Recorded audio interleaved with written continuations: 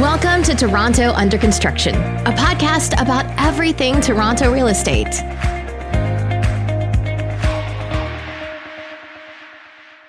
Welcome to Toronto Under Construction, a podcast about everything Toronto real estate. We are back inside. We got a little bit of rain outside today, Steve. Yeah, this is what I call mitigating risk. Mitigating risk. You know about mitigating risk. That's for sure. So you're back and you had another wedding to go to. You're back from overseas. I was in La France, and Ben, you'd be proud of me.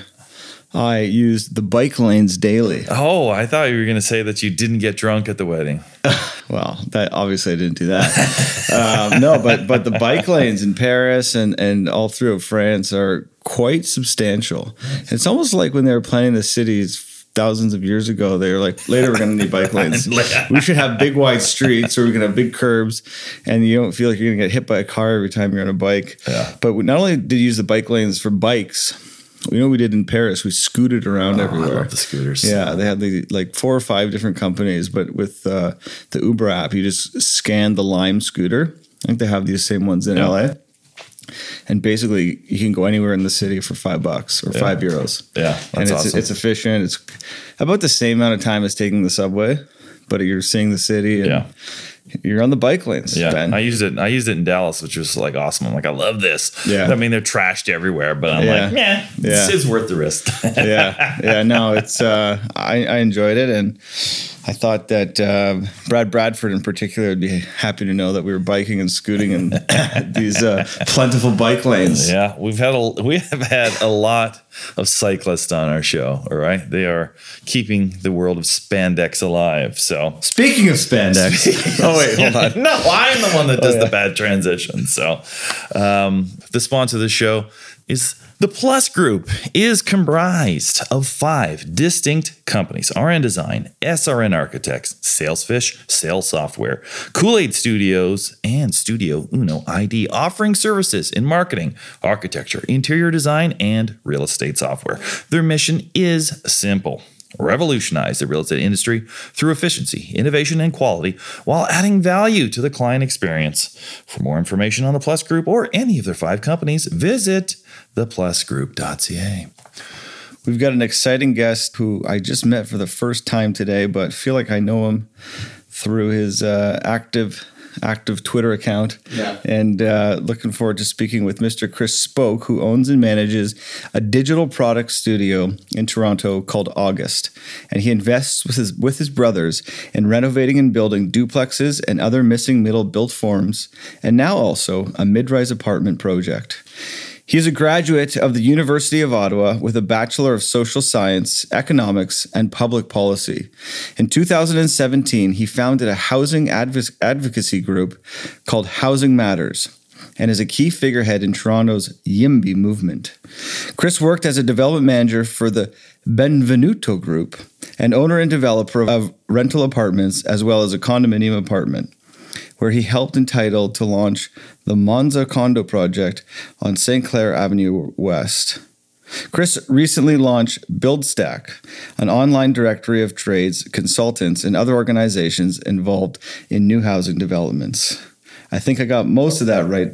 Maybe not in the middle, but it's great to have you here. Entitle and launch the Monza Condo Project, which is currently under construction. I believe. Yeah, no, you nailed it. Anyways, welcome to the show. And of course, best known for being active on Twitter. So all of that is kind of like secondary to my Twitter feed. I'm not going to count any of this. I like some of it, but the Twitter stuff, every question on here is about a tweet you've made. Let's do it. Yeah, I knew I'd have to be held accountable for each of them when I wrote them. So let's do it. So you obviously you've had a pretty interesting career, a few side hustles. So why don't you tell us about, obviously it's a real estate podcast, how you ended up in the real estate space? Yeah. So I started paying attention to housing issues, like housing policy issues, around 2012, 2013. There was a great book written by Matt Iglesias called The Rent is Too Damn High.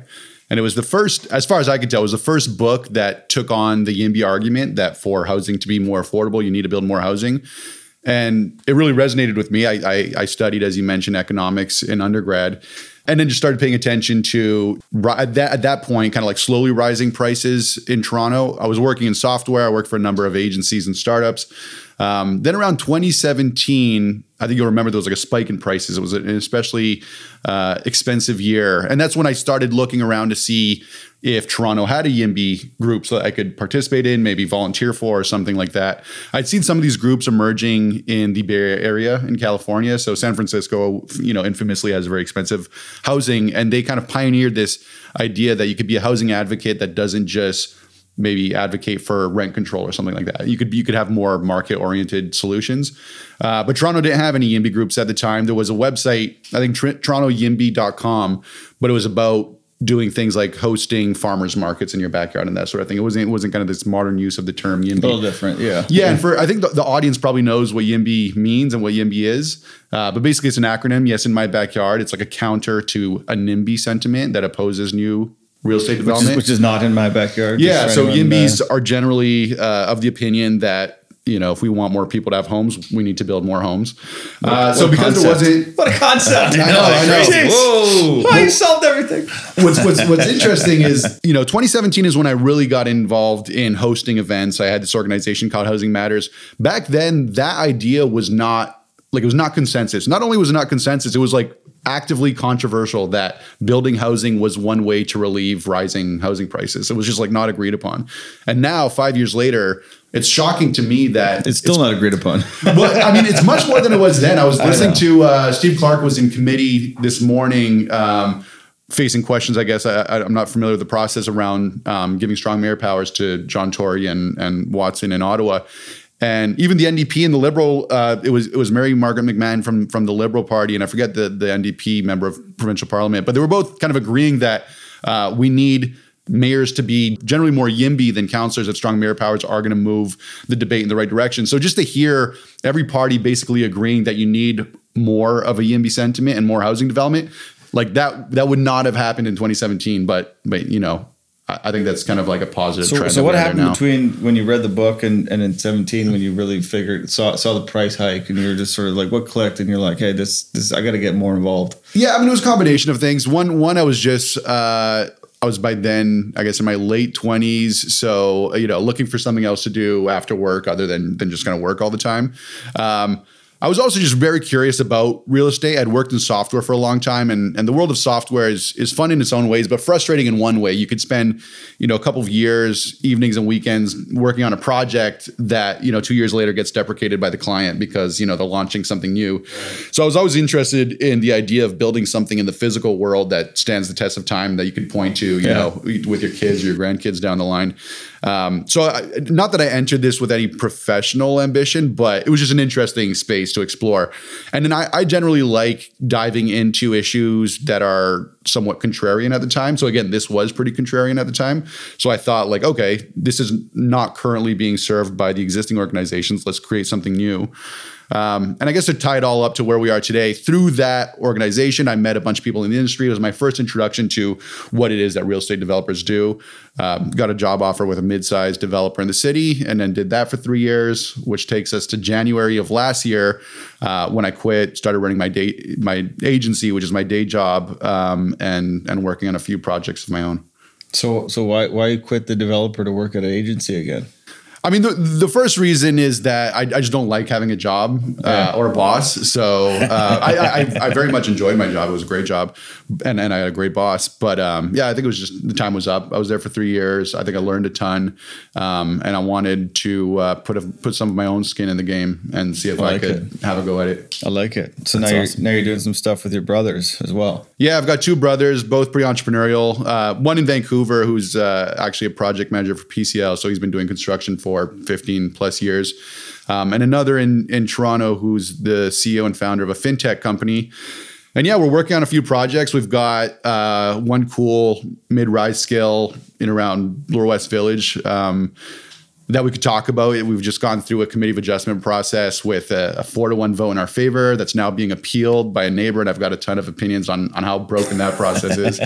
And then another one is a mid-rise site in like south of Etobicoke that we're rezoning, first, and then, we'll see what happens after that. Cool. Good for you. So, I wrote a little question here. I mean, there's obviously so many places we can start with. You're a man of many wisdoms, but I wanted to, stay on kind of the YIMBY tract. One of the events that you had Alain Berthaud, which is, a city planner, a number of global cities. I think it was probably the most interesting event that you guys put on. And certainly he was an interesting guy. He describes cities as labor markets. Why do you think, and I know that you think that's an important idea. Maybe you can expand on some of his ideas and, your own spin on it. Yeah. So Alain Berthaud is the rare urban planner who's read an economics textbook. And then so he wrote his own book called Order Without Design, talking about how cities are emergent, right? They can't be thought of as like a big master plan community. You really just have to create the conditions for good things to emerge, and then let them emerge, usually through private actors. So he now works for or at a think tank called the Marion Institute. We hosted him for a talk in Toronto, which was his first speech, I think, since releasing his book. Just one fun kind of anecdote of that event. I put 2 tickets aside. It was a priced event. It was like $25, but I put 2 free tickets aside, one for Tori and one for Greg Lintern. And Tori did not show up, but Greg Lintern did, which I thought was fun to have him kind of listen into some of these ideas. So Alain Berthaud says that cities are primarily labor markets, which means that like the main reason why you would move to a city is for access to a bunch of job options. Everything else is kind of secondary to that. The fact that we have good restaurants and good nightlife and all that stuff is kind of secondary to the fact that you really move to a city and live in a city because it's close to where you work. The reason why I think that's important, I mean, his book is half about housing policy and it's half about transportation policy. I think it's really important when you think about the transportation policy side of things, because often how we think of and talk about and plan for transportation in cities doesn't really account for, does it get us to our destination any quicker than, alternative options? So we talk a lot about things like road diets, like removing car lanes and putting in bike lanes and that sort of stuff, which I'm generally supportive of, but it's not being discussed within the context of like, does this improve mobility generally within a city? We talk about congestion and we say, there's this concept of induced demand. If we keep adding lanes to roads, congestion won't get better, just means more people get on the road. But the other half of that ledger is that there are more people on the road getting to where they need to go. So it does increase throughput. I don't know how much in the weeds you want to get with that, but I think that the way Alain Berthaud puts it is like, once someone's one-way commute reaches about an hour, it starts breaking down and the city starts unbundling. So if you live more than an hour, let's say from downtown Toronto, you might look for a closer job, in Mississauga, North York, or Scarborough, or wherever. And it just makes the market smaller. And a smaller market is one with less specialization in trade and probably one that's less productive and less innovative. So yeah, I think when we talk about housing policy and transportation policy, we need to start from the first principle of what is a city and why does a city exist? Yeah. And again. Yeah, I think part of the reason we started to get the high prices that we did, or the acceleration in the type of prices that we did, is we expanded to the max that we could in terms of sprawl, right? When we added the green belt, and then we started to push up. We got Mississauga was completely built out. A lot of Milton was built out, and in South Brampton. So it started to get to the point, if you wanted to live in Toronto, you could no longer move to a new home, right? Yeah. And on the outskirts and be able to get there. And I think that was one of the reasons that we started to get the crazy, price growth. And we've talked about, before, when you switch from a wood frame, low rise product that can be built 1 or 2 houses at a time to a high rise buildings that are concrete construction and 7 stories underground and take 6 years to build, so significantly more expensive on a cost per square foot basis. It's only going to make things more and more expensive, right? So I don't know if there's a question there, but feel free to comment. If I could just jump on that, yeah. The 6 years is like a key point. Wood frame construction is cheaper than steel or concrete frame construction, but a lot of the cost comes through process, right? As we know, and it comes through like everything from your rezoning to your official plan amendment to your site plan approval that you need to go through. And that is really a policy decision. That's just not like a function of what materials you have to use. So the path of least resistance has been sprawl. And now that we need infill because we've reached our limits of sprawl, it's not just that the construction is more expensive. It's also that we have these processes that are shaped by NIMBY forces that make it, take longer and cost more than it otherwise should. Yeah. Can I just go back? I am curious on your thoughts about transportation, because I feel like one of the biggest problems with big cities, but Toronto in particular, is how we're all going to get around, how we're going to move around. And literally, like practically speaking, I just did come back from France, and you look at how wide the streets are, how big the bike lanes are, how good the subway lines are, the way you can move around that city. There's so many different ways. And is it congested on a day-to-day basis? Yes. But is it a much larger space with more places to go and easier to get to? Absolutely. And I just feel like, I'll preface it, it's an old city. Like Paris is, in comparison to Toronto, is like an old man, and we're like a young buck just getting started. But I just, you come back, I got off the plane, and I'm coming on, from the airport along the Gardiner, and you get to downtown, and like there's condos on both sides. Like, you're not creating more lanes there. Yeah. And it's already brutal, traffic in and out of the city on any given day, at any given time. Like, to me, like, this is the biggest problem we need to solve to deal with housing in Toronto. And I'm just curious to like your thoughts on all of it. I think so. So I'm going to actually restate some of the cities are primarily labor markets with a little bit more structure. So first, cities are primarily labor markets. That's why people move to cities. Second, the larger the market, again, the more opportunity you have to specialize in trade. So in a city like Toronto, you can open the most niche, let's say, restaurant or consultancy, because the market is big enough that there will be some demand for it. I'm trying to think of a good example. Let's say we have these, like, I don't know, charcoal ice cream shops, right? In Toronto, there's going to be a lineup, and it could be the weirdest thing. I don't know, like sweet potato charcoal ice cream shop. There's going to be a lineup around the block because there are enough people in this large market that want sweet potato charcoal ice cream that they'll line up for it. If you were to open that shop in like Wawa, Ontario, you might go out of business because there aren't enough people. So the larger the market, the greater the opportunity to specialize in trade. And that generally means more productivity, more innovation, and ultimately more GDP growth. So that's why bigger is better, like for this specific reason. And I think that's an important reason. And then again, bigger is constrained, or size is constrained by commutes, because that's when you stop wanting to work in Toronto, past a certain point. If we're all driving till we qualify, I might still work in Toronto if I live in Etobicoke. Maybe if I live in Mississauga, probably not if I live in Burlington. But that commute distance is one, a function of just geography, like how far do you have to travel, but two, like to your point, your transportation options. Yeah. If I could get, downtown in 20 minutes and it's the same distance, at midnight, but during rush hour, it's an hour, then it's not just that the distance has increased, but, all these other factors have come into play. So I think that this is an underrated problem. I think housing is relatively easy to solve. We just need to upzone and liberalize land use rules. Like, we know what we have to do, and we can talk about that. Like, why aren't we doing the things we know we have to do? Transportation is more of an engineering problem, and I think people aren't yet kind of caught up on how big of a problem it is. When you mentioned Paris, like the fact that Toronto is a younger city than a lot of European cities, that should, to some degree, make it easier for us to build out infrastructure, because there's less like heritage considerations. There's less existing stuff in the way of building, let's say, more subway tunnels. But if you look at cross-city comparisons, North Americans generally, and this is certainly true in Toronto, we pay something like 4 to 5x more per kilometer of subway than comparable cities in like Southern Europe, Northern Europe, and East Asia. And again, that is why mostly, is that? It's mostly a series of policy failures. There's a long host of reasons. I encourage everyone in the audience to check out Alon Levy, ALON, last name Levy, who researches this and kind of has this itemized list of reasons why that is the case. But one of the reasons why it's the case is the way we think about changing anything in cities involves a lot of community consultation, which involves a lot of politicization, involves a lot of NIMBY pushback, and ultimately leads to kind of less efficient ways of doing things. So one example on that track, it's much cheaper and quicker to do cut and cover subway construction than tunneling.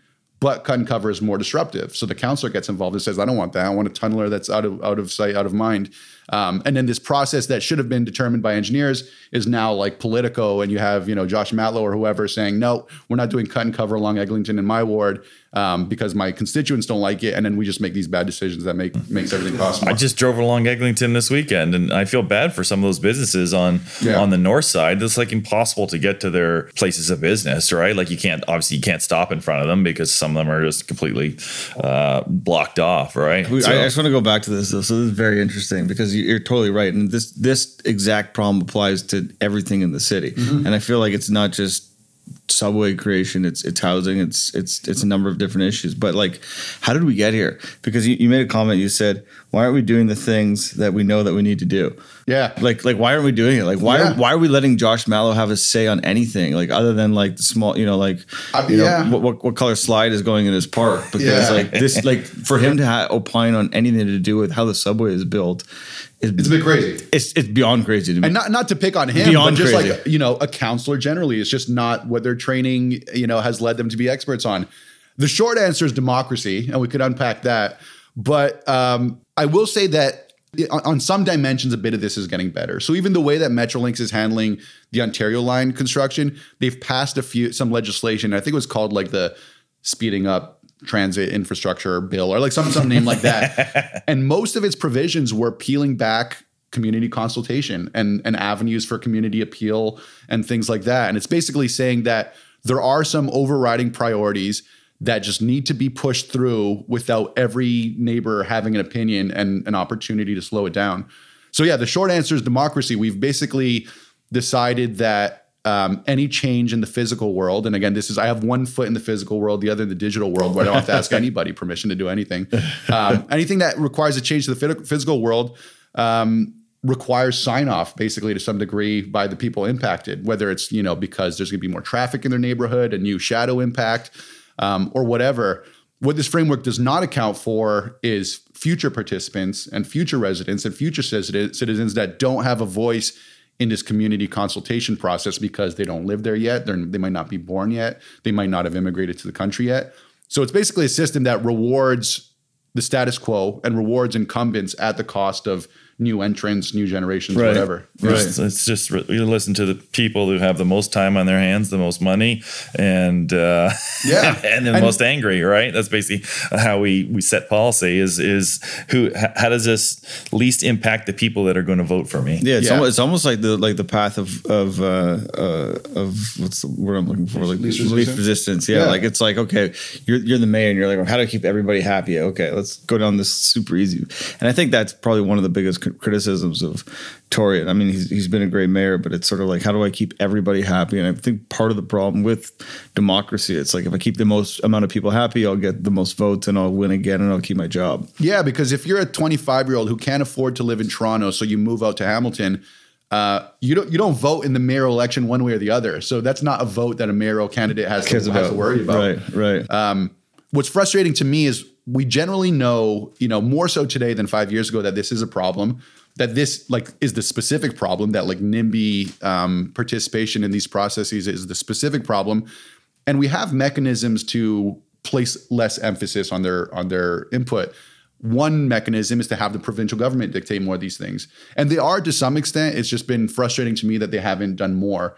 I think one thing that they're doing that is hopeful is giving Tory, who will certainly win re-election, stronger mayor powers, which gives him, I think, a little bit more room to maneuver because he no longer has to create this winning coalition of 25 councillors. Well, he does to pass bills, but he has more levers at his disposal. So he could reward more of his allies with appointments, and he could punish more of his opponents with vetoing whatever they want to get done. So I'm hopeful that this is not going to solve the problem, but at the margin, John Tory having strong mayor powers should be able to take these citywide priorities and force them through local ward opposition. Yeah, I mean, hopefully he does it. I think he's such a nice guy, and I just going back he seems like someone who just wants to keep everybody happy. Yeah. And I think being the leader of a great city or a great country or any great leader, like you should have more enemies than you have, supporters. And it's a very difficult thing in politics. And it's really like to build, and you can, this is, I'll turn into a question, like to build what we need here, you basically need to piss off 99% of the city. You have to, because we need more density in a whole bunch of low rise neighborhoods. And we need it on transit. We need it in the places where nobody wants it, and the councils have protected them. Yeah, it used to be that you could build greenfield, no NIMBY opposition because there's literally nobody there. Then for some time you could build up parking lots downtown. Again, very little NIMBY opposition because nobody lives in the entertainment district in the year 2000. But yeah, now there's everywhere you build, there is somebody who's going to be upset by it. So you either stop building or you just stop listening to these people. And I'd, of course, rather stop listening to these people. So many urbanists are obsessively anti-car and anti-highway. But do you think there's a place for more highways or even underground car lanes? Oh, yeah. So this is where I get canceled by my YIMBY, people. These are my people. But this is where they cancel me. This question. So again, the first principle is that cities are primarily labor markets. The bigger the market, the better for reasons we've discussed. And then the way to make the market bigger is by making it faster to get from point A to point B, where usually point A is where you live and point B is where you work. And depending on where that point A and point B are located in the city, a car is still often the best and fastest and most comfortable way to get from point A to point B. Did you say a city or this city? Well, let's say, Toronto specifically. If you live in like Rexdale and you work in East York, there's no great transit option. Right. Well, or at least like the transit will take at least twice as long as a car. And I think a lot of YIMBYs just like don't want to grapple with that fact. And a lot of YIMBYs, to be fair, are young and live downtown and work downtown and don't have kids and stuff like that. So they just like haven't faced the practical realities. But I think cars are great. I think cars bring a lot of bad things to cities like traffic congestion, pollution, until Elon Musk electrifies all of our cars. Like there are limits to what you could do with cars. One of the reasons why I have limits is because, to answer the second part of your question, is because all of transportation is happening at the same layer. With the exception of subways, which are happening like one level below grade. And there's a great book by this author, J. Storrs Hall, called Where's My Flying Car? And the whole book is about where is my flying car? And he explores like all the reasons why we don't yet have flying cars. And he has experience as like a microchip designer. And he's like, with this much density, there should be 10 to 20 layers of transportation within cities, which is a pretty sci-fi thing to think about. But I do like the idea of Elon Musk's Boring Company exploring, we'll see, maybe it's a horrible idea, but he's exploring the idea of building below grade car lanes. And this is a way for us to expand the road network that doesn't compete with other at-grade uses, including houses and all this other stuff.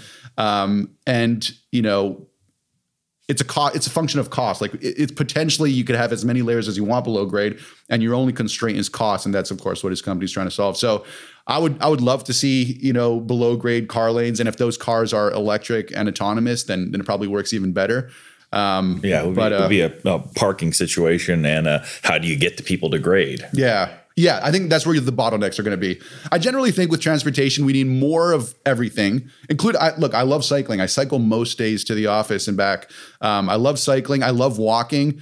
I think, first of all, the best thing you can do with transportation involves land use policy. You just let more people live downtown, right? Upzone, like there are parts of downtown like Baldwin Village that are still less dense than, North Rexdale, which doesn't make any sense because that's within very close proximity. Baldwin Village is like between Spadina and University, south of College. Oh, really? So there's this whole pocket there that's extremely low rise. It's like 2 stories. To the west of Spadina, you have the Alexandra Park redevelopment. South of Queen, you have Entertainment District, of course. Yeah. On College, you have U of T, which they're doing some stuff, but you're kind of constrained. And then I think it's like east of McCall, you have a lot of the stuff along University, but there's this pocket that's just completely kind of frozen in amber. So yeah, like the best thing you can do for transportation is just let people live closer to where they work.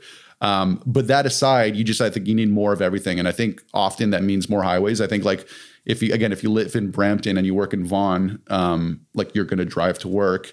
And I don't think there's any reason why we've reached the perfect number of highways and car lanes today, that we should never build anymore.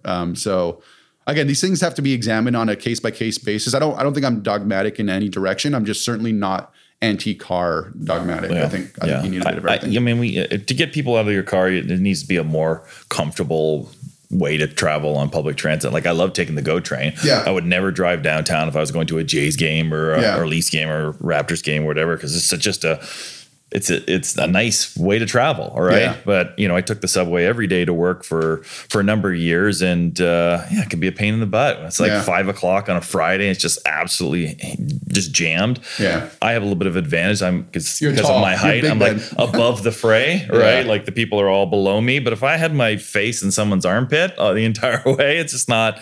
I mean, I even had a guy like try to fight me on the subway once. All right. Yeah. So, the worst part is when you're in a streetcar and it's like negative 40 degrees and you're going along, and then the guy's like, everybody off, we're just short turning this. Don't worry, there's one right behind you.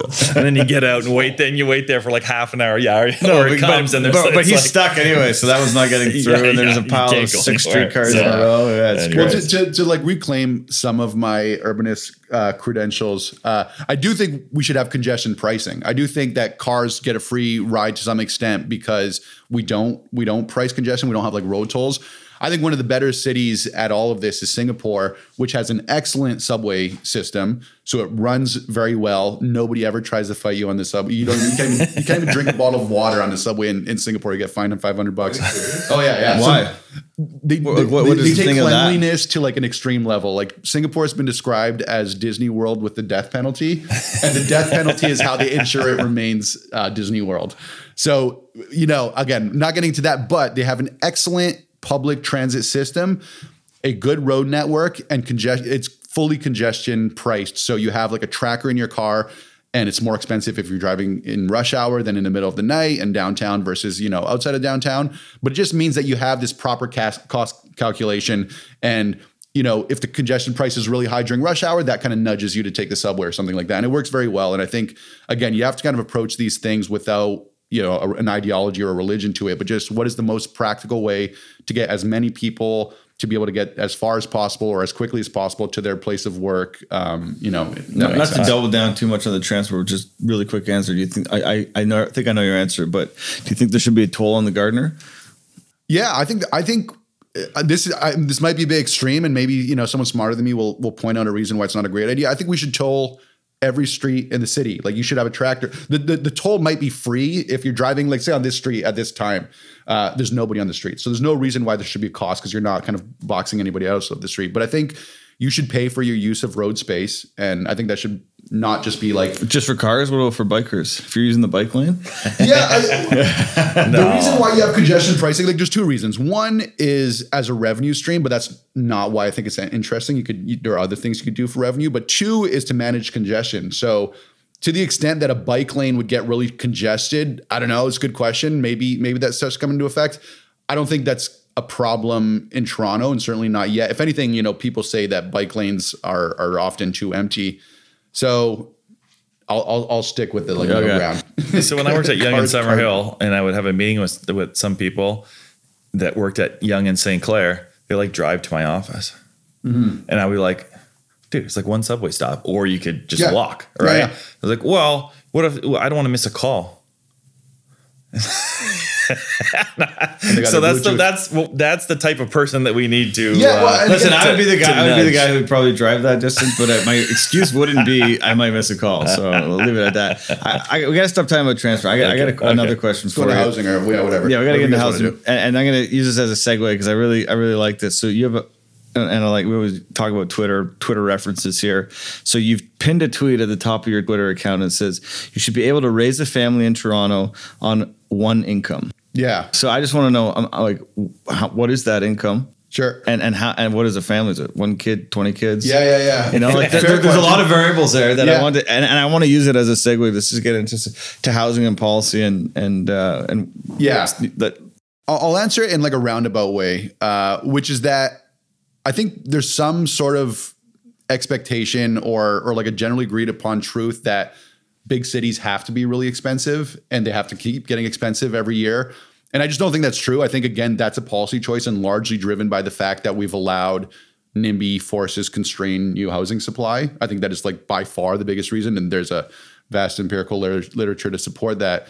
So I like to go back to the idea of there was a time when you could raise a family on one income in Toronto. And yeah, let's call it, I don't know, the median income. I don't know what the median income is today, but like a middle class firefighter, let's say, you know, to pick a profession out of a hat, or a teacher should be able to have a wife and 2 or 3 kids and be able to live in Toronto. And that's currently not the case, not without a lot of outside help. And I think it's too bad. And I think that should be like the overarching political objective of anybody who runs for office in Toronto or in Ontario, is to make that true again. I think families are important. I have a young family. And I think cities are important. And I think that we should have more families in cities. I mean, I go to Trinity Bellwoods every now and then, and I'm struck by how little diversity there is in terms of ages or like, you know, types of people. Everybody there is between the age of like 20 and maybe 40, and none of them have any kids. If you go to a park in like Brampton, you'll have a grandmother walking with her grandkids. You'll have like all sorts of extended families. And I just like that energy, like an energy where you have families in cities, and cities aren't just kind of places you go after university before you have kids, then you're back out to the burbs. Yeah. So I think it's deliberately a bit vague, but I do think you should be able to raise a kid on one income in Toronto. Well, I think there are families in Toronto, but they're typically rich, or they haven't moved yet, right? Or they have 2 incomes, and it might be 3 incomes. One of them might be pulling night shift. Yeah. So, well, before we get into a little more policy, I did have another question about Twitter, because I liked your answer that you gave to a response. So, I was talking to a CEO that owns a number of real estate brokerages, and we had a good laugh about, you know, the mouthpiece realtor in our industry that seems to get all the media coverage. Can we say his name? Is that allowed on the podcast? We won't say his name. He doesn't deserve to be named. Yeah. And basically he just gets so much interest on Twitter because he pisses both sides off, right? He says enough stuff to piss the Bears off and enough stuff to piss the Bulls off. So he gets that engagement, lots of likes and lots of retweets and lots of comments. But he also wades into, you know, new housing, which he knows absolutely nothing about, which makes me just so angry when he comments on things that he knows nothing about. But he said something about why he does it, and I don't know if you remember what you said. Why he like tweets in this matter? Yeah, I think it's content marketing for his realtor business. Yeah. I think this is the role he plays. You have a lot of people in Toronto with homes who've had their homes for a little bit of time. They all think of themselves as very progressive and welcoming to new immigrants and to new generations, but none of them want multi-unit housing in their backyard, right? Yeah. This is the NIMBY problem. So how do you reconcile this? There's a cognitive dissonance. I'm a good person, but I also don't want renters in my neighborhood, which is a bad thing, I think, a bad opinion to hold. So he gives them an out. He says, no, housing is not expensive because of you. It's expensive because of immigration or low interest rates. All these things that do kind of factor into prices. Speculators. But he's basically, speculators. He's giving them an out. You typical Toronto NIMBY that will fight to the death at the Committee of Adjustment. If anybody proposes a triplex next to you, you are still a good person. You are still a good progressive. And that's his role is to kind of make them be able to sleep comfortably at night with that thought. Yeah, it's interesting. Yeah, Twitter is just it's a cesspool, and I think the only reason that I haven't quit is because then I let then they win. Then they win, right? So I tell my wife when she says get off my phone, and then they win if I get off my phone. And then they win. I can't let them win, so I will still keep calling out the guys that said something. You know, there's just been people have been on there for 10 years saying the same thing over and over and over again, right? Yeah. Well, it's also there's more academic literature on this stuff than ever before. There's as close to a consensus in economics as like on any topic that I've seen, that if you restrict new housing supply through zoning ordinances and other things, housing prices go up.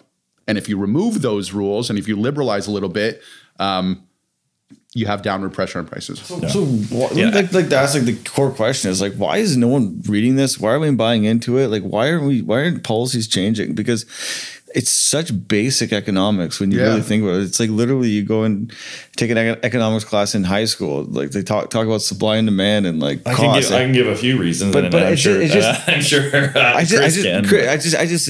so frustrating. I don't know if there's ever, like without becoming a dictatorship or a monarchy in the current democratic world or environment we live in, like how do we make these major changes? I mean, the reason why basic economics doesn't really factor in is because urban planners literally don't study basic economics. It's just not part of the curriculum. And this was the point that Alain Berthaud made in his book.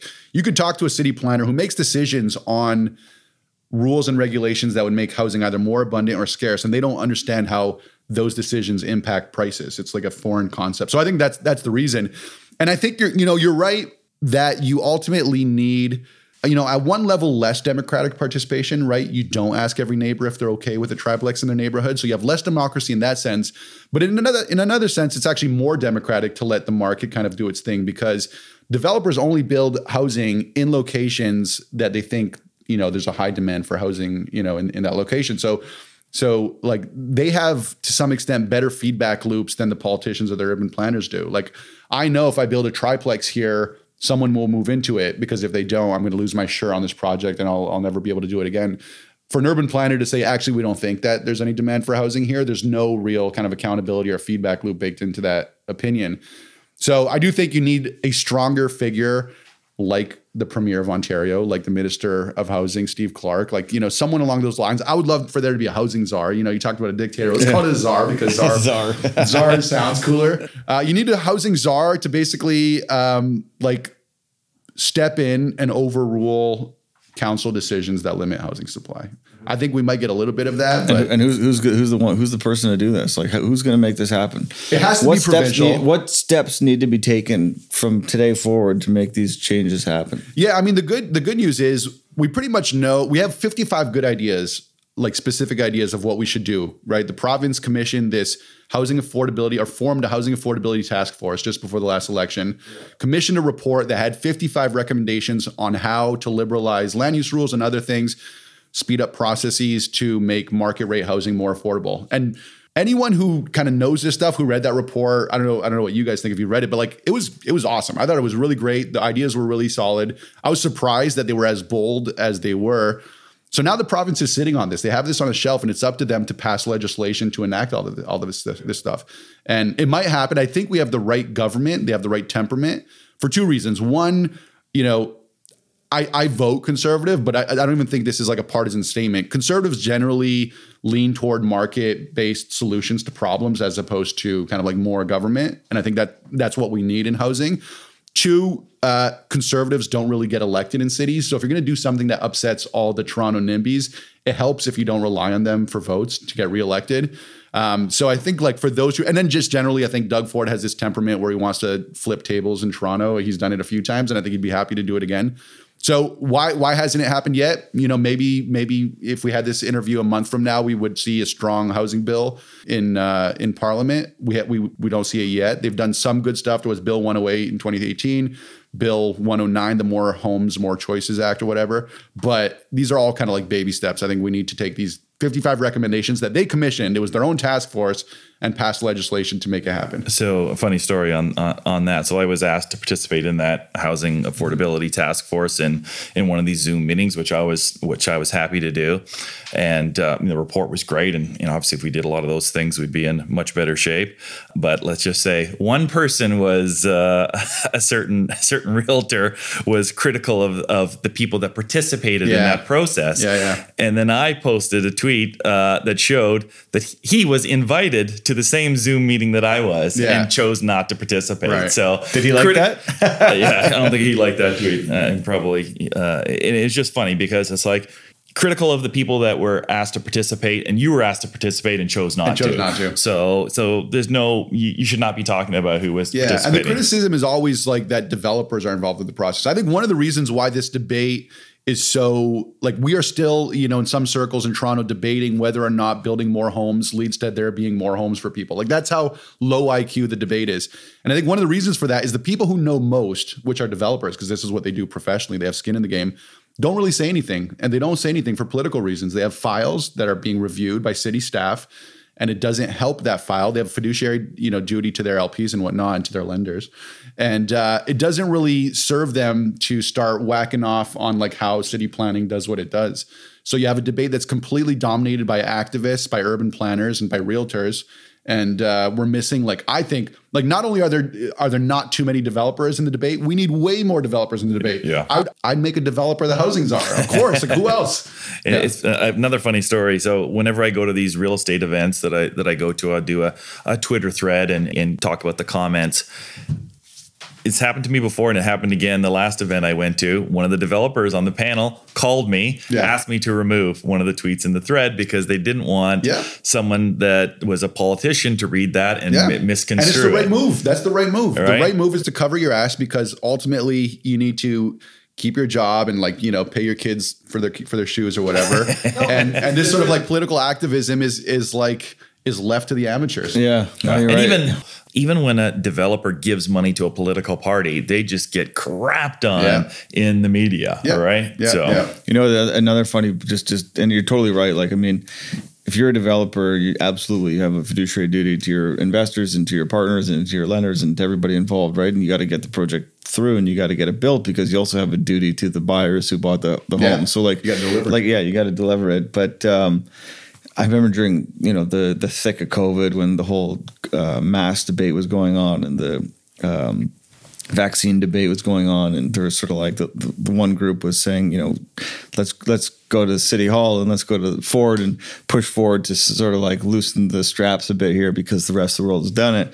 And I was talking to a few developers, but we can't have opinion, can't do anything that would piss off Ford, can't say anything against him, have to vote for him, have to sponsor all those things because he's pro-development, and because he's pro-development, we're going to get our projects through faster, it's going to make us more money, and it's going to keep the lights on. Yeah. And it's just it's so deep and intertwined. So there's a self-censorship that's pervasive, and that leads to people who don't know what they're talking about doing most of the talking. There's this great account on Twitter that I'm sure you've seen. Maybe you've seen it as well, Steve. It's called It's a Housing Trap. Yeah. I haven't seen it. Yeah, I'm really curious. So this person, it's a Housing Trap is, pretty obvious from my reading, a developer, because they know exactly what they're talking about and they get to the core of every issue. But they have to be pseudonymous, right? That's the only way it works. Yeah. So you either don't say anything, or you have to kind of put on a fake pen name. And I'm okay. I'm okay with that on one hand, but on the other hand, I'm kind of sick. And I think everything. I was actually, so we've got into the equity business, and we've got a couple projects now that we're developing. We've got an application in for a 2 towers site in North York and another one downtown. So I've always looked at Urban Toronto and sort of realized that there's forums and blogs, but I've never really gone and read them. Yeah. So one of our sites, we're redeveloping, a heritage cultural center, and nobody likes it, obviously. Well, actually not, I didn't say nobody. Half the people don't like it and half the people like it. But it's just a bunch of nobodies with these avatars of them, like some ninja fighter arguing. I'm like, how do I even engage with you? Who are you? Right. I think there should be, if you don't have a headshot and your first and last name on any social forum, you shouldn't be allowed to speak. I disagree, and I'll tell you why. If it was Jeff Kettle, the head of Fontra, I don't know if you know who that is. He's an infamous Toronto NIMBY. I don't think the critique would be any more valid. So I think you would just have a lot of people that are proud to show their names and say, I hate so this. Then do it. Then show your name and tell me who you are. Because the thing is, you're in some unsophisticated note. I actually think that these, going back to your point, you're saying this person obviously knows what they're talking about. They're sophisticated. They're drilling right down to the point every single time. That to me, if this person is who, let's make up the CEO of a top 10 developer in the city, let them speak and speak. And if on the contrary, if you're some kid in your parents' basement opining on a 3 million square foot futuristic master plan community in South Mississauga, don't make shut up. The problem is, I wouldn't even respond to you. I should delete you off the thread, and you shouldn't Yeah, I agree with that half. What I'm saying is, on the other side, that person would not tweet under their real name. Yeah. So they would just exit the conversation. Get that, and it would just be, again, dominant. And this is, again, one of the reasons why I run a digital agency is to make sure that in between real estate projects, my kids keep getting new shoes. But the other reason is because I need like some level of sanity where not everything is political. Not everything needs 10 rounds of reviews with like city staff that have never done the thing that I'm doing. And we've allowed it to become so politicized that, you have to play political games. Yeah, it's difficult. The people always attack your credibility. Even when I ran Urbanation, it was like, well, you're only saying that because the owner has a brokerage firm that sells condominiums. Right. Oh. And so when they disagreed with what I had to say, then it was biased because my clients are developers and Eve Lewis owns this sales company. But then when Urbanation starts saying stuff they believe in, then you're a good guy. Then it's after I had left, I think Urbanation was getting a little bit more bearish in some of the stuff that they were putting out. Maybe that's just me, but that they were getting quoted more, and this whole 10,000 units canceled. It got a lot of play in the media, and everyone quotes the numbers if it paints the market in a negative light. But there was a study that I read. It was on change in the abstract, like not any specific change, but just on change generally.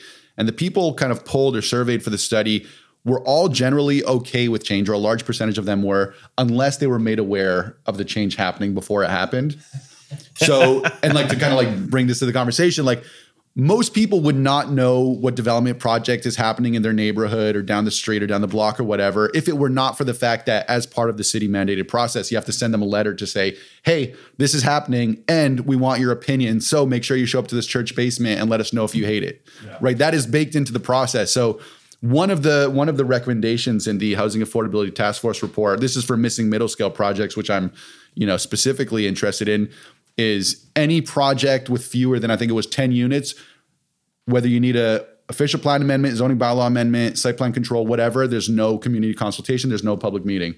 And I think you just need fewer avenues for these people to participate in the process and share their opinion. What do you think about like community groups getting together and pooling, like especially in, I call it like wealthier neighborhoods where there's more means to pool together large amounts of capital to fight developers? Do you think that's something that I find there's like some... It just drives me nuts. It's like, there's a really wealthy street and their backyards are on Yonge Street or DuPont or Spadina or whatever the street is. So they're like, we all have $100,000 to throw in and we're just going to fight these guys tooth and nail. And I've seen it happen. I've even seen the community groups say in public meetings, I was at one and they're like, we will not stop fighting or spending money until we destroy you. Quote, to a developer who was like a really nice guy who was just trying to like make a living and build some nice. They would argue the other point that the developer is the one with the big pockets that can afford all the lawyers. This is baked into the official plan, right? If you're lower income, you're more likely to live in an apartment neighborhood, like the land use designation apartment neighborhood. And if you're higher income, you're more likely to live in neighborhoods. In the official plan, any new development in a neighborhood is expected to reflect and reinforce the existing physical character, which is not true in apartment neighborhoods. I live in High Park. I live in a high rise. There's another one going down the street, which, I'm very happy to see. But like baked into the official plan is, indirectly, the richer you are, the less you should be subject to any physical change of like your neighborhood or where you live. It's a disappointing process. I don't even know what to say to that. I did have a comment here, getting back to that, people discussing your credibility.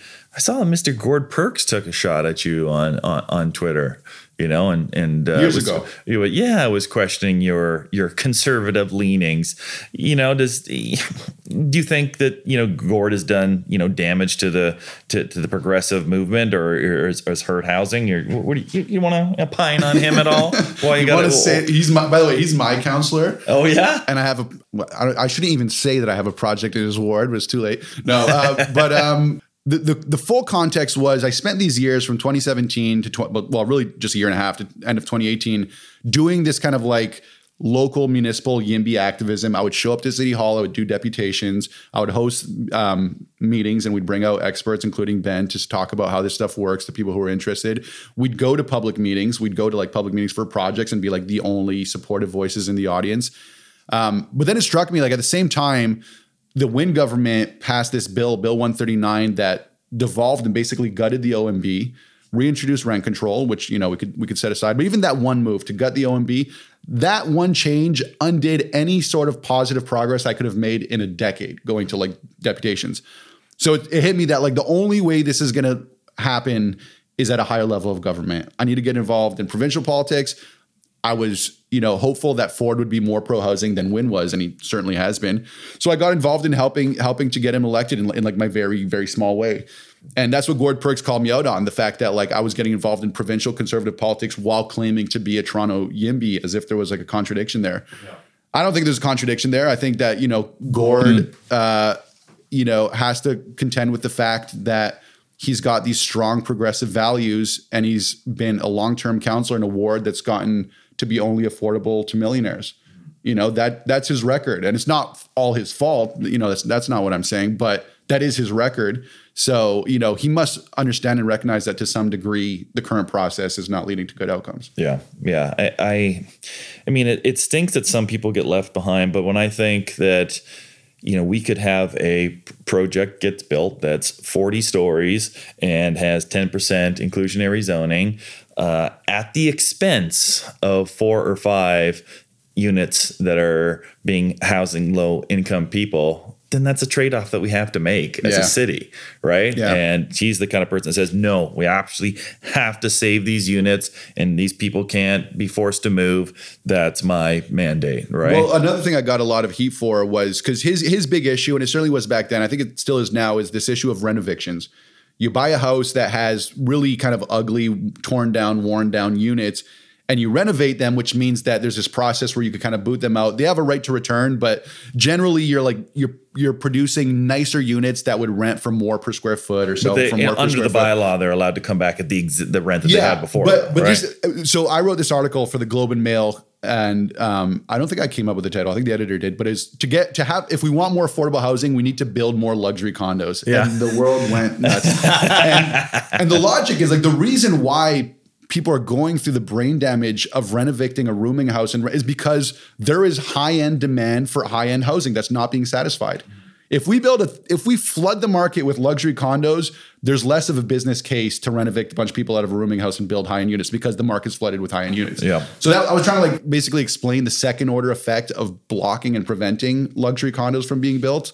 I don't know if it registered, but yeah. For most people that don't. Did you get beat up pretty bad over that? I got, by at the time, again, I was doing this YIMBY thing and I was trying to build, and again, I should say for the record that I wasn't good at it. I'm not good at like consensus building and coalition politics. So I don't want to put this on anyone other than myself. There's a new group in Toronto called More Neighbors Toronto, and they're way better at it than I ever was. So, you know, everybody should follow More Neighbors Toronto and get involved with what they're doing. I just wasn't good at it. Shout out to Eric because he's doing an awesome job. Eric Lombardi, the founder, is awesome and super smart, and they're doing a great job. But when I was doing it, I was trying to, you know, reach out to all these other housing advocacy groups. We have a shared interest in Toronto being more affordable. Your approach might be to advocate for rent control. My approach is to advocate for upzoning and that sort of thing. But, you know, we at least like agree that housing is too expensive. It should be more affordable. So, you know, this article basically like burned every one of those bridges because like this fucking guy, you know, we want housing to be more affordable, but not if it means we have to build any luxury condos. That is not, you know, consistent with our principles. So, yeah, you know, I mean, what happened recently with, or still happening because Steve knows I've talked about it. I bought a van, yet I still have not got it. So I bought it in July of last year. So this lack of new cars being built caused this huge increase in the cost of used cars. Wow. Yeah. Whoa. I wonder how that happened because these people that would have been buying new cars have bought a used car instead, you know, pushing all these other people down the ladder. Right. And just people cannot understand that concept, right? You buy a used car because it's less expensive than a new car. But if we don't build new cars today, there will be no used car for you to buy in 7 years from now. There's a natural experiment in this. The Cuban trade embargo made it so that no new cars were entering the Cuban market. And of course, like everything's communist and there's no private property. But the black market for cars is like an old 1970 like shitty Oldsmobile was super expensive because there stopped being new cars. Wow. I was a few years ago, I was moderating a panel at the Empire Club, and Anna Bailau was one of the panelists. And she explained this logic. She like explained the musical chairs effect and all this stuff. And I was blown away that, not that this is a complicated thing, but that a counselor kind of knew it and understood it and internalized it, and it affected her outlook on housing. And I was very impressed. But I've never heard, I think Brad Bradford is excellent. There are a few good counselors, but generally like there's no strong incentive for them to understand that logic, because if they were to understand that logic, they would have to tell their NIMBY constituents opposing a project who are saying, oh, and by the way, it's not affordable anyway, that no, even if it's not quote unquote or capital A affordable, it still contributes to housing supply and it still puts downward pressure on prices. Yeah, it's interesting how you're not allowed to discriminate against a lot of people, but rich people you are allowed to discriminate against.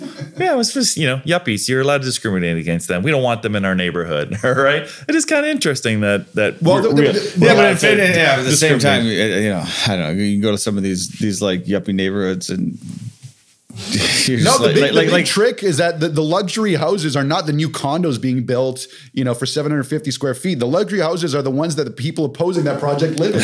I know. That's the craziest thing.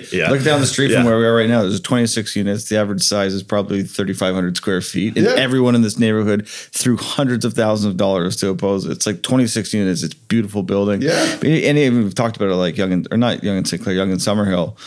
It's like a low rise in every direction, really. There, and it's I think it's Matlow there. No, it's where's this? Sorry, Yonge and Summerhill. Yonge and Summerhill. I don't know. And it's just all like the counselor. I forget reading this article. It might be like he's like, my constituents don't want any density. It's like you're on a freaking subway line. Like we've somehow to some extent it's the industry's fault because luxury is a marketing term, so it helps you kind of sell your units, but the real luxury is a detached house. Like that is the luxury. And I have nothing against it. Like we just need more of all of it. But I think there's this fake debate where like the poor downtrodden homeowners who've seen like 300% appreciation over the last 10 years are the ones that are being like victimized by luxury condo owners who can never buy their house. So let me ask you a question on all this.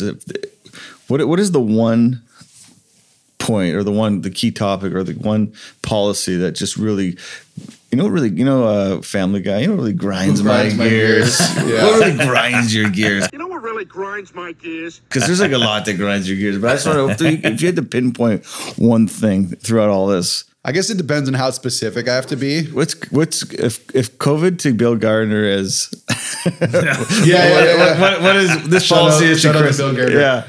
I'll pick a niche one. Like the problem with this problem is that like you need to solve 50 things to solve it. Like there is no one thing. But if I had to pick one, I would pick the use of FSI as a constraint on development. So FSI stands for Floor Space Index. And if you're building, let's say, a missing middle project, you might have a site that allows for 12 meters of height, which is 4 stories. It might allow for 17 meters of depth. It might require, 1.5 meter setbacks on either side. And then you put this massing together and you have like a nice project. Oh, but it's 0.6 FSI, which means that you take the lot area, only 60% of that could be your GFA. So you have like form-based zoning that determines the height, the depth, and the width when you account for the setbacks. But then we, for some reason, have this extra thing that we layer on top to further cut that down, which is FSI. So I think FSI should not be used in planning. I think it should just be killed. And actually, there's a report that was produced, and I was very impressed by the city planning department as part of this EHON, Exploring Housing Options in Neighborhoods program, where they basically anticipated or considered like that FSI might be an outdated metric. And there's a city planner. I don't know if saying his name it will like be good or bad, but Greg Hewins at the city, I think, is like an excellent city planner, and I think he was the one who's been championing this. So there are good city planners, and so I would get rid of the FSI. I think we should start a new segment on the show called "What Really Grinds My Gears." What really grinds my gears? we can do the Joe Rogan length episode just on that. Okay, so you were actually a builder too, so maybe you can give us a little. You're working on a 4-story project that you call your Forever Hold. Yeah. You touched on it a bit at the start. How's it going, and what are the issues that you're dealing with? Well, let me tell you what really grinds my gear. What really grinds my gears? Here we go. He gets it. Here we go. This project, an excellent project that I'm working on with my brothers, but a couple other partners in the neighborhood. We could build to 12 meters as of right. The it's more of a major renovation than a ground up redevelopment. The existing ground floor is a bit elevated above grade, which means that for us to get our 3 meter heights on each of these floors, we needed a variance to go to 12.8. It's an extremely minor variance. We basically, we went to the committee of adjustment. We passed all 4 tests, which if you're a planner, you know what that means. 4-1 decision in our favor that this is a great project. It's not in a neighborhood. It's on a mixed use, land use designated strip. Commercial residential in the zoning bylaw. The variance was approved. So let's submit our working drawings and go to building permits and get our DC notice or development charge notice so we could lock in our rate and not be hit with this big hike that's coming in May. No, somebody appealed that decision. And for a few $100 to file an appeal, this could potentially, depending on how long it takes, have like a $150,000, $200,000, $250,000 cost impact, because we might trigger the development charge increase. We're carrying this thing, right? So we're paying our debt service cost to people like Steve, and there's construction cost escalation through the whole process. So this kind of like asymmetry, where if you're a neighbor that's opposed to a project, it costs you a few $100 to impose a 6-figure cost on a project, and this is a very small project. If it was a bigger project, it'd be a bigger impact. Really grinds my gears. And this is not like a standard court of law where if we win the appeal, which I am convinced at TLAB we would win the appeal because I understand the planning. It's not like we could countersue for costs. Yeah. No, it is what it is. Yeah. And he took a shot, he threw some sand in the gears, and it is what it is. But again, going back to like giving constituents, giving neighbors, giving like anybody a say in planning and letting them. One of the Housing Affordability Task Force recommendations crazy. was to make the appeal cost $10,000.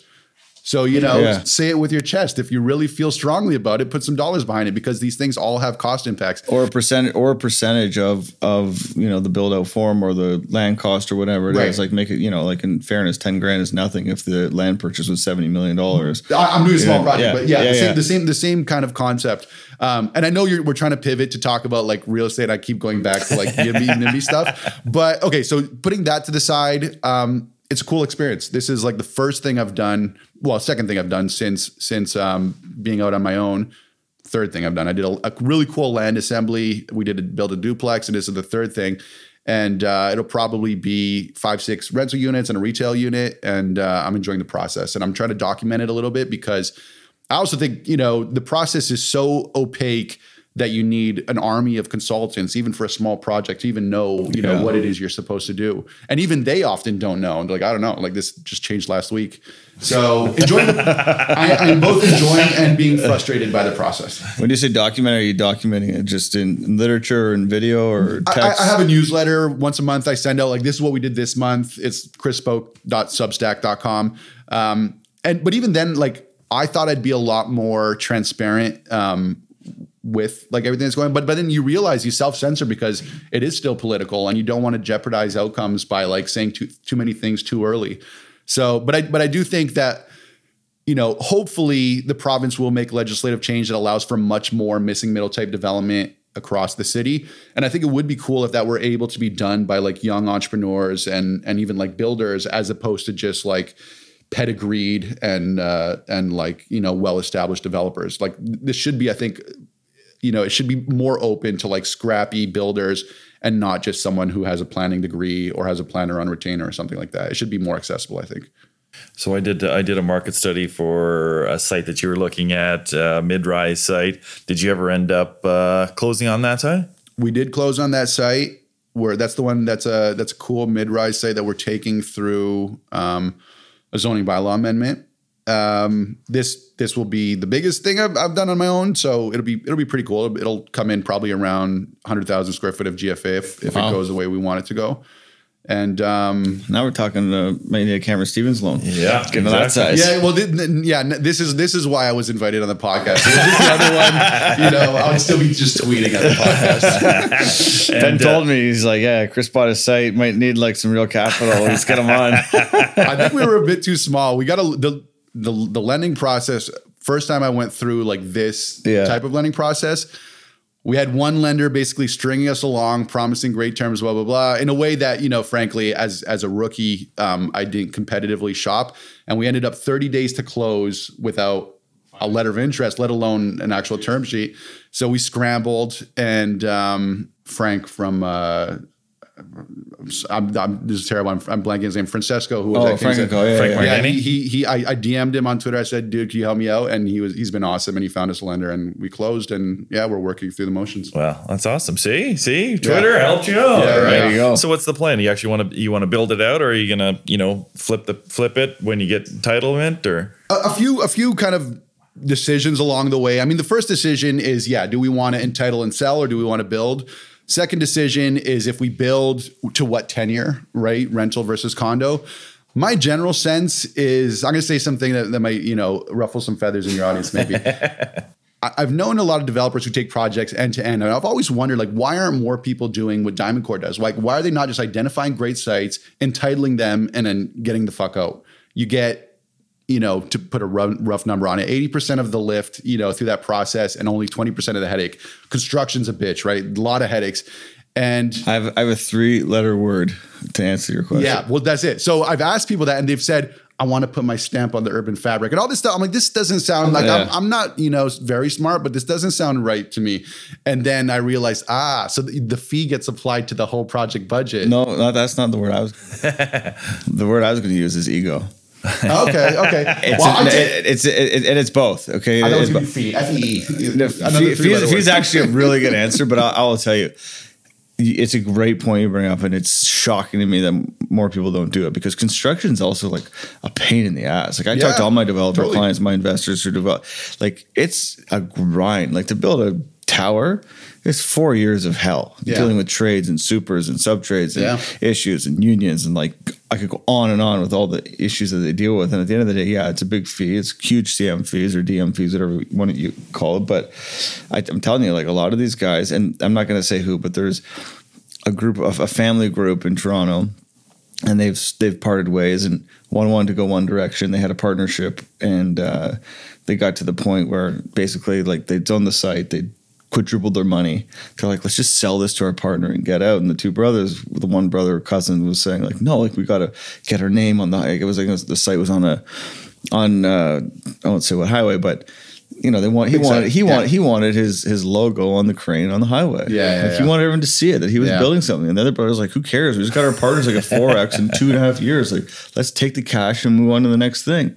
So they ended up, going in different directions, because one wanted to have a lot of projects with his name on it, and one just wanted to make a lot of money for his investors. Yeah, well, that's the thing, and like fees are not money for your investors; they're money for your firm. So I think that's right, and also for us, like we have no pedigree, we have no history, we have no real clout. So my understanding of the market, even to get trades to bid on mid-rise, because they generally don't want to. If you could kind of like offer the carrot of a high-rise site to get them to bid on your mid-rise, you might have a go at it, but. Most we'll cross the bridge when we get to it. We're 18, 24 months away from that. But I like the idea of doing this is what I know is entitlements. I don't know construction, so I'd like to specialize in that. It's a great place to be. I mean, talking to Bob Lazewski, I think from Diamond Corp, that we got to a point, I don't know, it was 5, 6, maybe 7 years ago, where the delta between unzoned land and zoned land started to shrink a lot, right? So people weren't paying, and it wasn't worth it as much for them to do that. Now it's starting to grow again, and we'll probably get even wider as There is one other answer when you bring up Diamond Corp and just from the city's perspective, and I do totally understand the city's stance on this, is what Diamond Corp did. I think like the first 2 or 3 times is they bought a site, they zoned it, and then they sold it, and then whoever they sold it to had their own plans, and then like redesigned the building and did something totally different. And basically it was like 3 years with Diamond Corp and then another 3 years with the new developer in the city. So Diamond Corp went in the next time, and the city's like, no, like we don't want to deal with you, we don't want to believe in you. Like once the final owner and developer of the site is going to be submitting their plans, we'll work with that group to actually design the building, because it's a waste of our time to do it twice. So what Bob and Steven, to their credit, did is they said, okay, going forward, we're going to stay in every deal we do. We're not going to, we'll partner with a builder, like a real developer, but we're not just going to cut ties and move on. I've wondered why, because I've seen that them sticking around longer, and that makes sense. Because this is frustrating for the city. The city's like, we spent spent a lot of time and energy and money on working with you. And like once we come to consensus, it's going to be like a 25-story building, 220,000 GFA. Like, let's design it together. Like, don't like bait and switch us sort of thing. Like, you know, trick us into saying that you're going to be the developer and then just like take your chips off the table and move on to the next one. It's not really fair. So that's and that's not an ego thing, obviously. Despite like this being what I know, like the phase that I know best and where I want to specialize, I do also recognize that it's silly that you could specialize just in entitlements. I've added zero value in the real world, you know, in the physical world but like you can make a bunch of money because navigating this process is so complicated and difficult that it's a real specialization. It requires real skill. So, you know, the more people there are that do what I want to do, which is to specialize in entitlements, that should act as an indicator to the city that they need to make this process easier, because it should be the builder.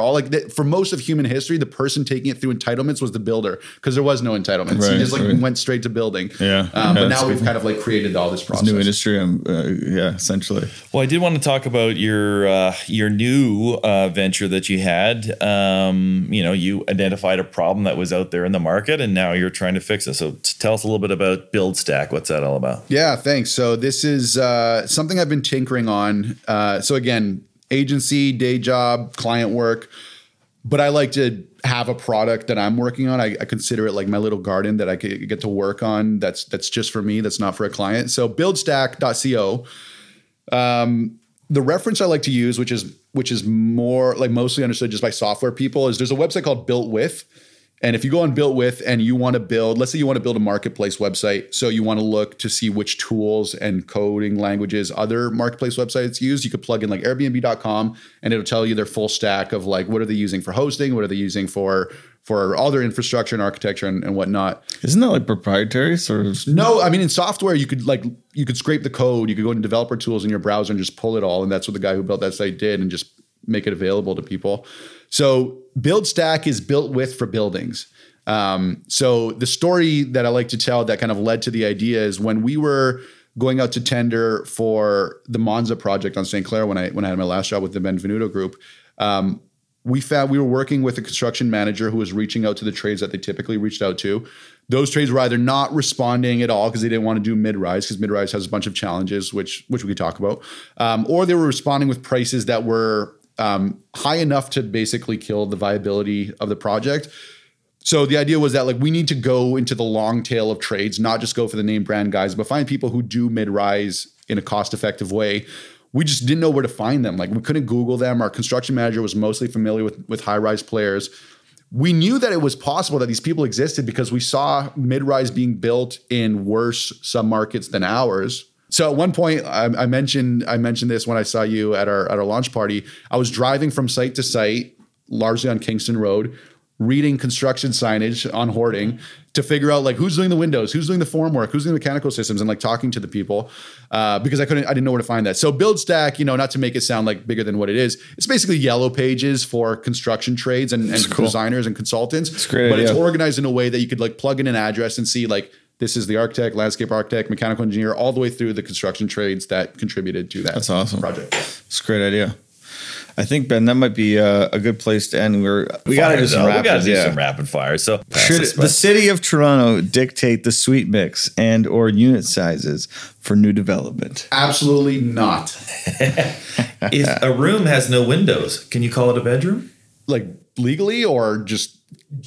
Yeah, I think so. Yeah. Well, I think so too. Okay. Resale house prices are correcting. With your developer hat on a scale from 1 to 10, how worried are you about this? Not worried. Caveat, I'm a very junior and inexperienced developer. There's a spelling mistake there, so I'm not sure what you're trying to say there, Steve, because I think you wrote that. Who's a better chief planner, Greg Lintern or Jennifer Keesman? Lintern. You just, it was one letter at a place, man. Like, are you kidding me? Who is the best Twitter account that you couldn't go without following? Couldn't go. Okay. I didn't know where you were with that letter. I'll say it's a housing trap. And I hope I'm saying it's a housing trap. Yeah, he's awesome. He's probably the best new Twitter account that's come up. Yes. Okay. Here's a question getting back to the anti car people. you're on your bike and you must swerve to avoid a child. Would you choose to get hit by a Dodge Ram going 35 kilometers an hour or a Mini Cooper going 60 kilometers an hour? I think still the Ram going slower. That's always what I think is that grinds my gears. You know what really grinds my gears? Is people who talk about we need to get all the big trucks and stuff off the road. And I'm like, well, I want my kid not to get hit by a car. Yeah. That's my goal. If we build a city where people don't get hit by cars, we just take the big ones so you don't die. Yeah. No, it's a good point. Yeah. Anyways, Steve. Are NFTs a scam? I think mostly yes. Do you own any? No, but we do a lot of NFT work for clients, which is not to say that they're scams. It's like a collectible, right? Is a Beanie Baby collection frenzy a scam? I don't know. It's just, will the price probably correct to something approaching $0? Yeah. Fair. What do you like better, reading books or listening to podcasts? Oh, good question. Could I say both? Does that work? Something has to be like 0.1% higher. I mean, I spend more hours listening to podcasts. I like to think I read more books, but I spend more time listening to podcasts. What's your number one podcast in rotation right now? It's called My First Million, which is a pretty terrible and corny name, but it's like two entrepreneurs riffing about business ideas and stuff that they're working on. Man, I gotta write a bunch of that down. Write that down. Should we get rid of the capital gains tax? We housing on housing. So yes, as an intermediary measure, we should bring a 1031 type exchange to Canada. And if I have one goal in influencing federal policy, it'll be to get that done. Is inclusionary zoning going to work? So Toronto City Councillors like inclusionary zoning because they get to say that they care about affordable housing while killing the viability of development projects. So it'll accomplish both of those things if there are no offsets provided to developers. And do you think there will be? I don't think there will be. I think it is what it is. At some point, I think land prices will absorb a lot of the requirement, but there's going to be a lag, and I think it'll lead to less housing being built than if we just never did this thing, and we never should have done this thing. Yeah. So ultimately, they look good, but it's going to cause less product and higher prices. Yeah, it's a tax on development. Yeah, so you get less of it. Well, that's I think a good place to end off. There's a good last question that you didn't ask. Go for it. Is there a residential developer whose work you? Oh, I thought it was the opposite. I thought it was a residential developer whose work you despise. You can say who you like and despise if you want to. I think Bill Gardner has the best design taste of any Toronto developer. I love his projects. I think Hallmark is a close second. Jeff Hallmark. Yeah. Who's the worst? Worst, I think Canderel's been putting out some pretty ugly buildings. Like the big guy, you gotta go for like a but the small ones that are ugly, I just don't know their names. Yeah. Like, there are these kind of pop-up developers that do crap, value engineered to death. Yeah, no. I think Bill has really great taste. That's good. Yeah, it's a good place to end off. So where can obviously we talked a little bit about Twitter. Where do they find you on there? And shout your website, Build Stack. Give us the whole Build Stack of your socials. Yeah, well, everything's discoverable through Twitter. So Chris Spoke on Twitter, and then buildstack.co is this thing I'm working on, and if it's interesting, check it out. Awesome. Well, we appreciate your time. Final word. Keep going, man. You're a very, very well read, well thought guy, and the city needs more people like you. So thank you. Be proactive and get into politics. We need someone like you. No, I want to build. I don't want to talk. Despite this, hour and 30 minutes. All right. Well, your next big financing. You know to call. Cool. Thank you so much. Yeah. Thanks for having me. This was awesome. Awesome. Cheers.